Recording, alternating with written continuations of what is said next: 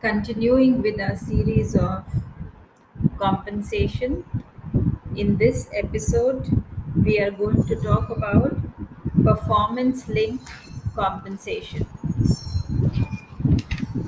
As organizations rapidly change in this dynamic world, so too do compensation programs.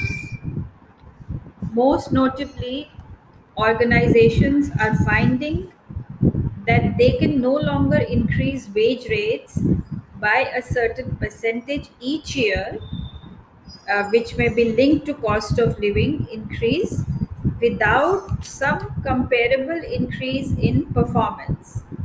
Subsequently, more organizations are moving to varied themes of pay for performance.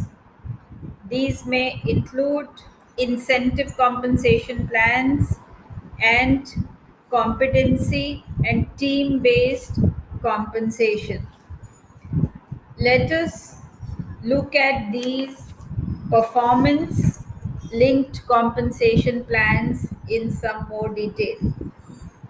Performance linked compensation involves rewarding employees on the basis of their performance or contribution towards the organization's overall functioning, either in their individual capacity or as a part of the group. It may include payments in the form of bonus, commission, gain sharing, profit sharing, also ESOPs, employee stock option plans. We have there are three types of in financial incentive schemes that are prevalent. First is individual based plans, in which we can include piece rate, merit pay, and commission. Second, they can be team based plans, for example, gain sharing and bonus.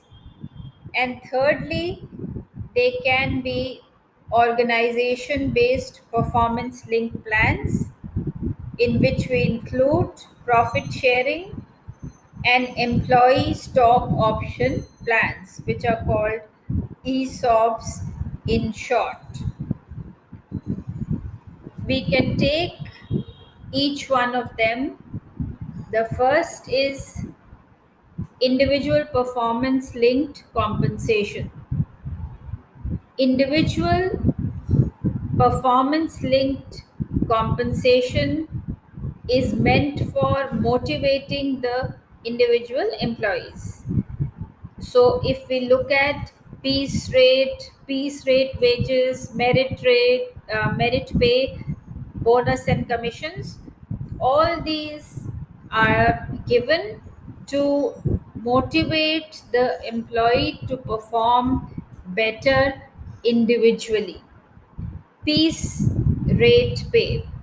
It is a very common performance linked compensation system for individual employees. This plan offers incentive for higher productivity.